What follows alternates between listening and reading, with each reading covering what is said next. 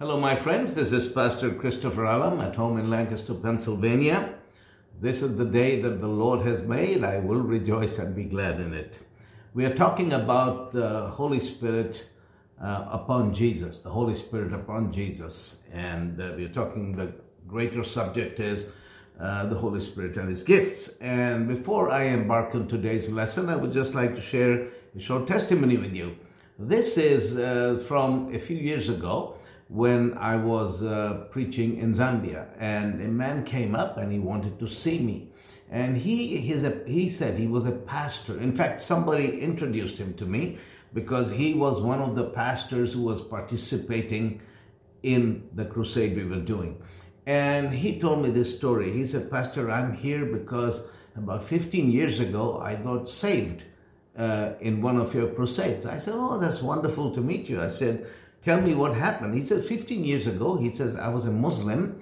I think if I remember correctly, he was some kind of Muslim scholar, or he was studying Islam, something like that. But he was a Muslim. He said, "I've never been to a Christian meeting, and I was in the northern part of Zambia where there's lots of Muslims, and I had come down to the capital city, Lusaka, for religious purposes." And he says, and I was going somewhere, and then I saw this crowd, and there was a man preaching. So I stopped to hear what was being said. And he said, "It was you who was preaching." And then he said, "You were talking about how you were a Muslim and you came to Christ." And I was very fascinated. I stopped because I had never heard of a Muslim coming to Jesus. But when I heard your story, I thought, this is interesting. I got to come back tomorrow, hear what this man has to say. He says, "I came back the next night," and he says, "On the third night, I decided this is what I need. I want to give my life to Jesus."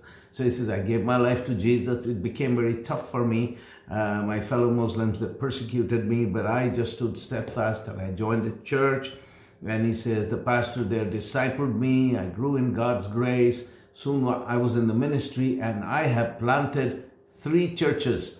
And now I'm pastoring this one, but I planted 3 churches in all, and I'm serving God, and since the last 15 years. So I just wanted to meet you." And that, it's things like this that really warm your heart, because I've been working in Africa for 33 years, and when you do what I'm doing, and you month after month, year after year, you see the crowds, you preach the gospel and people receiving Jesus. But it takes a few years until you begin to see the lasting fruit of what we do. And it's stories like that really touch my heart. Stories of people who come out of real darkness, who get saved, and who are serving God today.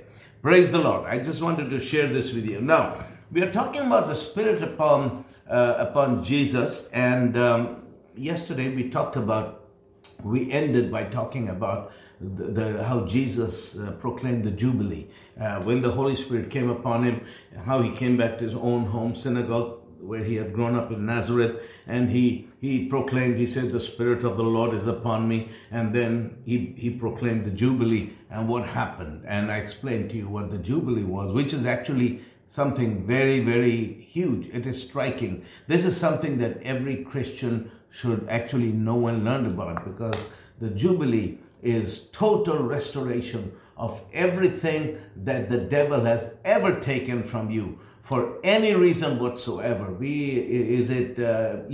Whatever reason you have lost anything to the devil, Jesus came to restore everything. Restore your health, restore your life, restore your peace of mind, restore everything to you. Hallelujah. That's what the Jubilee is. And the Bible says that man's response to the Jubilee is that, as Leviticus says, every man shall go and take his possession. And our response to the fact that Jesus is our Jubilee is that by faith we should stand up and take hold of that which belongs to us through the blood of Jesus Christ. Not discuss it, not talk about it, but by faith rise up and take possession of that which the Bible says is ours. Hallelujah.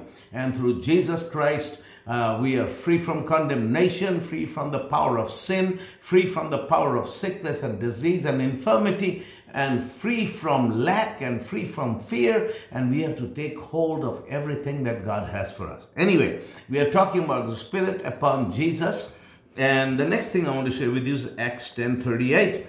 This is the testimony of Peter, who was one of the apostles of Jesus, and this is how he sums up the effect and the work of the Holy Spirit upon Jesus. And he said in Acts 10:38, how God anointed Jesus of Nazareth with the Holy Ghost and with power, who went about doing good and healing all that were oppressed of the devil, for God was with him. So God anointed Jesus with the Holy Ghost and with power. And once God anointed Jesus with the Holy Ghost and with power, Jesus went about doing good and healing everybody who was oppressed of the devil, because God was with him. Hallelujah. Now just imagine, if Jesus needed the Holy Ghost to come upon him in order to do the works of God, to set people free, to heal the sick, to preach deliverance to the captives, how much more don't you and I need to be filled with the Holy Ghost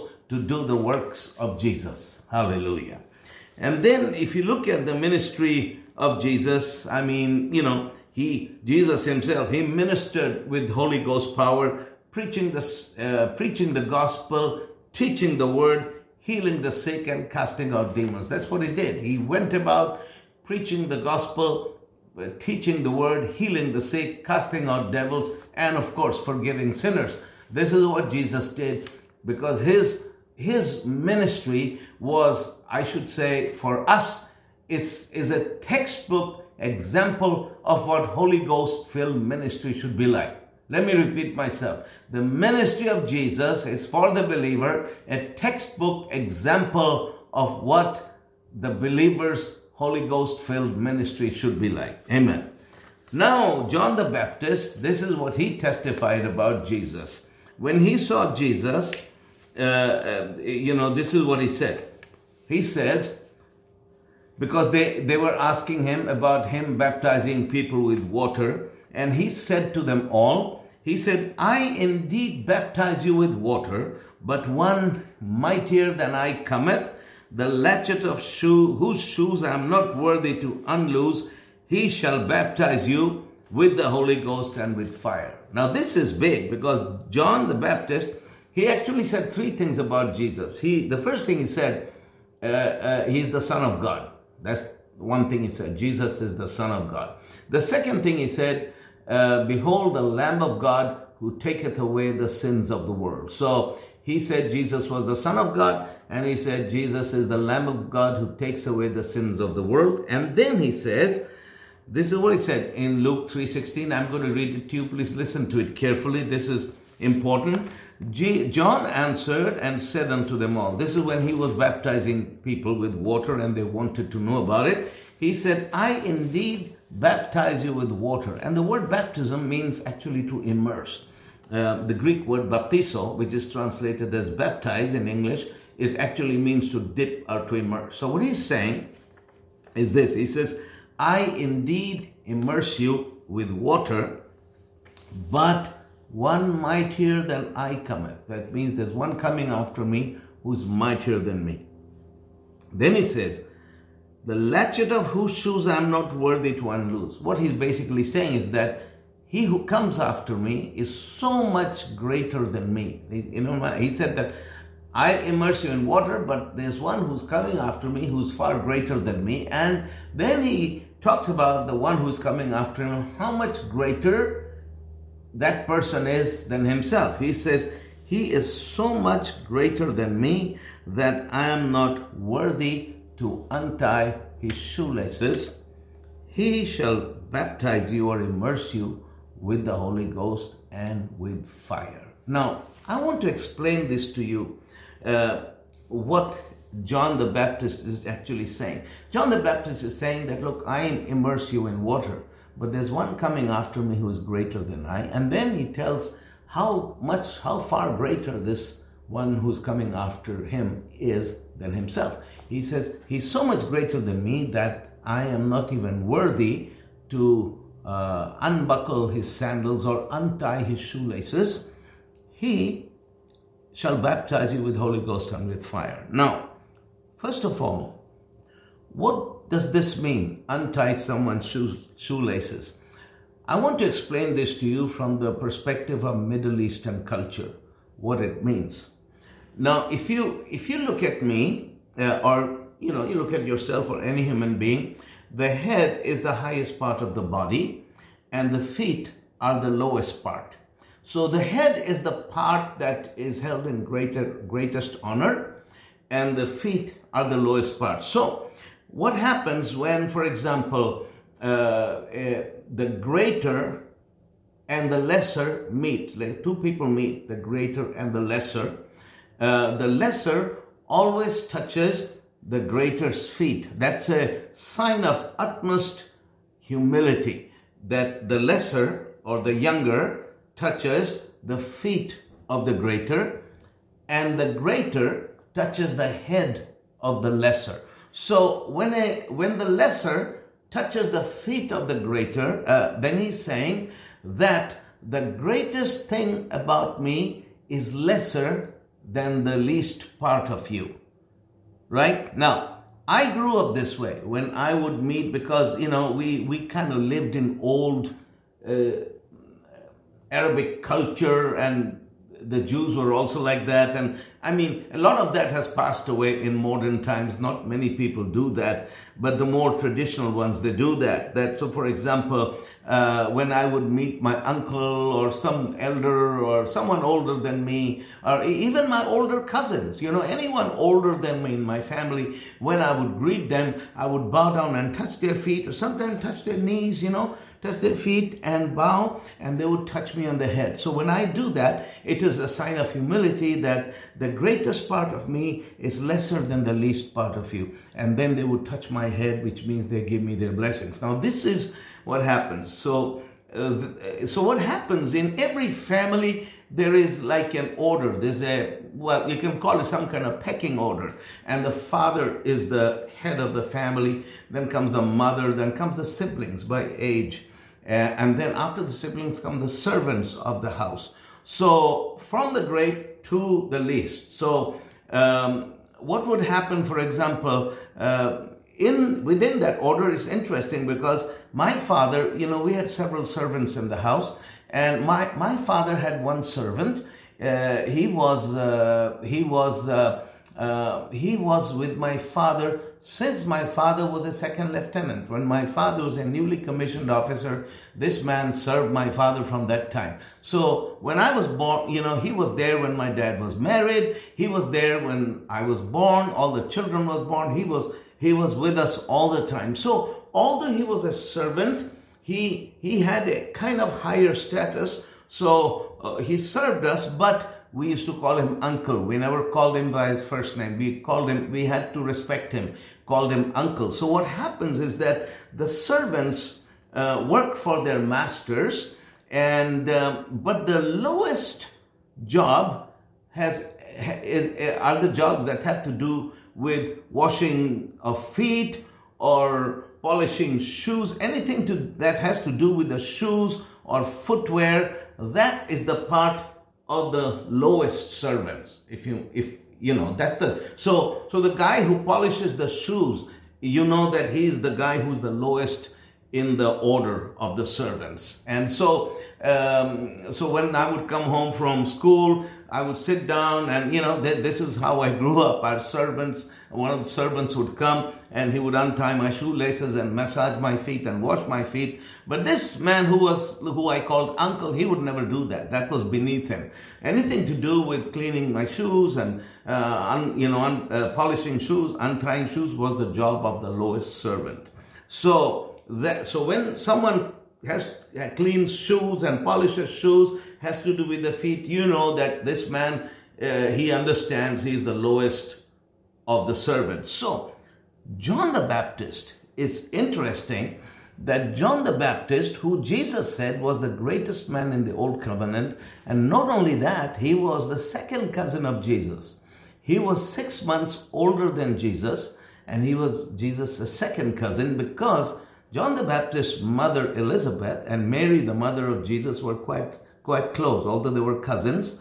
And you must understand, in the Middle East, cousins are like siblings. They're not as distant as they are here in America or in European culture. Cousins, often when I had my cousins, I still have cousins, and I refer to them as my brother and my sister. They're like siblings. So when you're somebody's first or second cousin, you're quite close. So John the Baptist, he knew who Jesus was because his mother and Jesus' mother were very close. They were cousins, they were like sisters. And John the Baptist was 6 months older than Jesus, but he didn't show the least bit of familiarity or condescension when he talked about Jesus. He didn't say, oh yeah, I baptize you with water, but my cousin, he's coming behind me. He's going to baptize with the Holy Spirit. He didn't say that. He said that I baptize you with water, but there's one who's coming who's greater than me. He's so much greater than me that I'm not even worthy to be the servant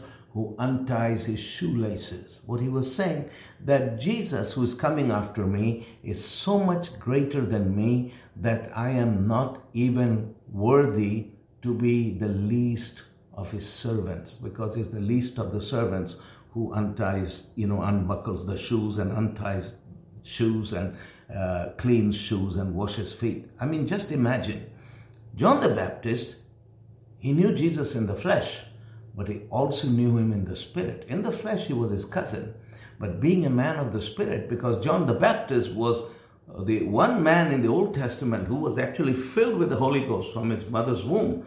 He was filled with the Holy Ghost from the time in his mother's womb. I mean, there's nobody in the Old or the New Testament who is like that. Even Jesus was filled with the Holy Ghost. When he was 30, he was in the River Jordan, but John the Baptist was filled with the Holy Ghost from the time he was a fetus. From the time he was a fetus, he was filled with the Holy Ghost. And so therefore, when he saw Jesus, he saw him in the Spirit. He says, the one who is coming after me, he's so much greater than me that I'm not even worthy to untie his shoelaces. Now, I want to give you another example about feet and touching someone's feet and all that. You remember after the Last Supper, Jesus, he went to another room and he came back with a bowl full of water and a towel, and he sat down at the disciples' feet and he wanted to wash their feet. And Peter was horrified. He was mortified. He says, Jesus, no, you cannot wash my feet. You will never wash my feet. Because Peter was the one who had pointed to him and said, you are the Christ, you are the Son of the living God. And remember their first meeting, Peter had said, Lord, go away from me, I'm a sinful man. And so now here's this guy who had called himself a sinful man. And the man who he said, you are the Christ, the Son of the living God, wants to wash his feet. Peter was horrified and said, Lord, you shall never wash my feet. And Jesus says, if I don't wash your feet, then I have nothing to do with you. And then Peter said something interesting. He said, Lord, okay, not only my feet, but my head also. Because, listen, what happens is, if I'm with one of my older uncles or cousins or older relatives, and they touch my foot or my feet by mistake, it's something that should never happen. And when that happens, even by mistake, the only way to restore that order, you Americans, Westerners might find this is ridiculous, but it's because you maybe don't have that concept of honor in your culture that we Middle Easterns understand, because we grow up with this, So I want you to listen to this instead of laughing at this. So the way you restore that is by the younger touching the feet of the elder and the elder touching the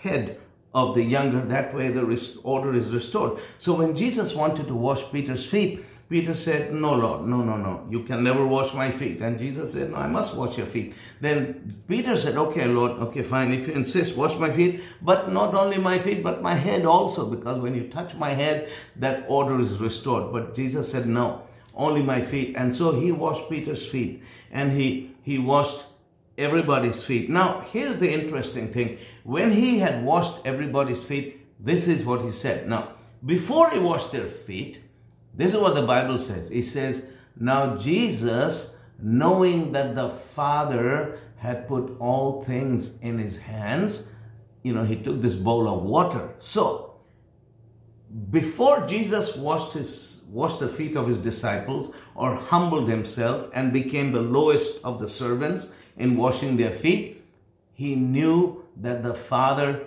had given all things in his hands. So, lesson number 1, only those who are very secure in who they are in God can humble themselves and become servants and wash someone's feet. Let me say that. Only those who are very secure and they know who they are in God and what God has given them can humble themselves and wash feet and become servants, because they know that they have nothing to lose. And Jesus was very secure in what the Father had given him. And that is why the Bible says, now Jesus, knowing that the Father had given all things into his hand, he washed his feet. And then when he has finished washing their feet, this is what he said. He says, you call me your Lord and my Master, and that I am. That means that, in other words, even though I humbled myself and washed your feet and became your servant, I am still your Lord and your Master. So Jesus was very, very secure. And as I said, leaders who are secure, who are very, very secure, they are the ones who can wash feet and become servants. Now, my point is this. John the Baptist said, I indeed immerse you in water, but there comes one after me who is so much greater than me that I am not even worthy to be the least of his servants. He shall baptize you with the Holy Ghost and with fire. So he understood who Jesus was, and he understood who he was in relation to Jesus. He said, he's so much greater than me that, my goodness, I'm not even worthy to be the lowest one of his servants. And this is the greatest man of the old covenant talking. So who is this Jesus? Well, the scriptures tell us that he is the one who measures the universe in the palm of his hand. He says, by his word, he upholds all things. All things were created by him, and without him, there is nothing created that was created. There was nothing. Jesus is the one who created all things, and he measures, can you imagine? He measures the universe in the palm of his hand. Now the universe is billions and billions and trillions and trillions and trillions of miles. It's infinitely large. And scientists are saying that the universe is expanding by hundreds of billions of miles every day. And yet all that Jesus measured in the palm of his hand. If you stand outside and look at the night sky on a starry night, and then you see these millions of stars, many are visible. There's many who are not visible to the naked eye, but they can be seen with a telescope. The closest ones of the stars that is outside our solar system is called Alpha Centauri. Alpha Centauri is 4.35 light years away. Now, what does that mean? That's the distance. It's measured in light years. A ray of light travels at a speed of 186 miles per second. Okay? So if you shine a light, it travels at 186,000 miles per second. That's 250,000 kilometers a second. Now, if a beam of light or a ray of light traveling at 186,000 miles per second travels for 4.35 years, you can just imagine how many billions and trillions of miles that must be. That is the distance from the Earth to Alpha Centauri. In fact, if you can see Alpha Centauri, you can see it with the naked eye in a clear night. When you say that's Alpha Centauri, there it is. That was the position of that star 4.35 years ago. Now you don't know, it has moved on. So you can imagine. So that's the distance to the star that is closest to us, 4.35 light years away. Now, all that, Jesus measured in the palm of his hand. So that is how great this Jesus is. And I want you to think that this Jesus, this great Jesus who measured the universe in the palm of his hand, he left his glory above and looked at us. And the psalmist says, what is man that you would even consider him? Who are we? We are specks of dirt on this earth, and we are nothing, and we are sinners, lost in our sins, condemned to judgment. Yet he looked on us and he loved us, and he left his divine glory and he came down to this earth, took upon himself a robe made of the dust of the earth, and became a man. And he made himself of no reputation and became a servant. And he humbled himself, and he was obedient to God, obedient to the Father, even to the death of the cross. He died a painful death for us. And then he died, went to Hades, rose up from the dead, and he ascended to heaven, where he's back at the right hand of the Father. And all that glory he had left behind to come to us, to save us, he's clothed with that same glory again. And this Jesus, he's the one who saves us, who calls us his own. And Hebrews says he's not ashamed to call us his brethren.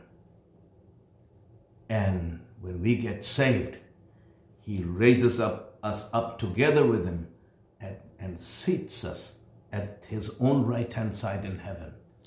And he is the one who baptizes you and me with the Holy Ghost and with fire. Having said this, I want to end today. We'll carry on tomorrow, so you understand what a powerful thing this is. The baptism with the Holy Ghost and with fire. It is one of the most powerful things that God can ever impart to a believer. Well, we'll continue tomorrow. We'll talk more about this. But let me pray with you. Father, in the name of Jesus, I pray for my brothers and sisters. I thank you for your hand upon their lives. I thank you for your hand upon their families. I pray, Father, that we may be filled and be empowered, that we may serve you and walk with you and do your works upon this earth, so that you, Lord Jesus, are glorified through us and in us, Lord. Lord, we honor you. I thank you, Father, that you have redeemed us from death, from sickness, disease, and infirmity. And right now, I banish every sickness and every disease from every home. And I speak life to everybody who's hearing my voice. Let them be filled, let them be strengthened in the name of Jesus. Amen. Well, God bless you, my friends, and we'll be seeing you again tomorrow.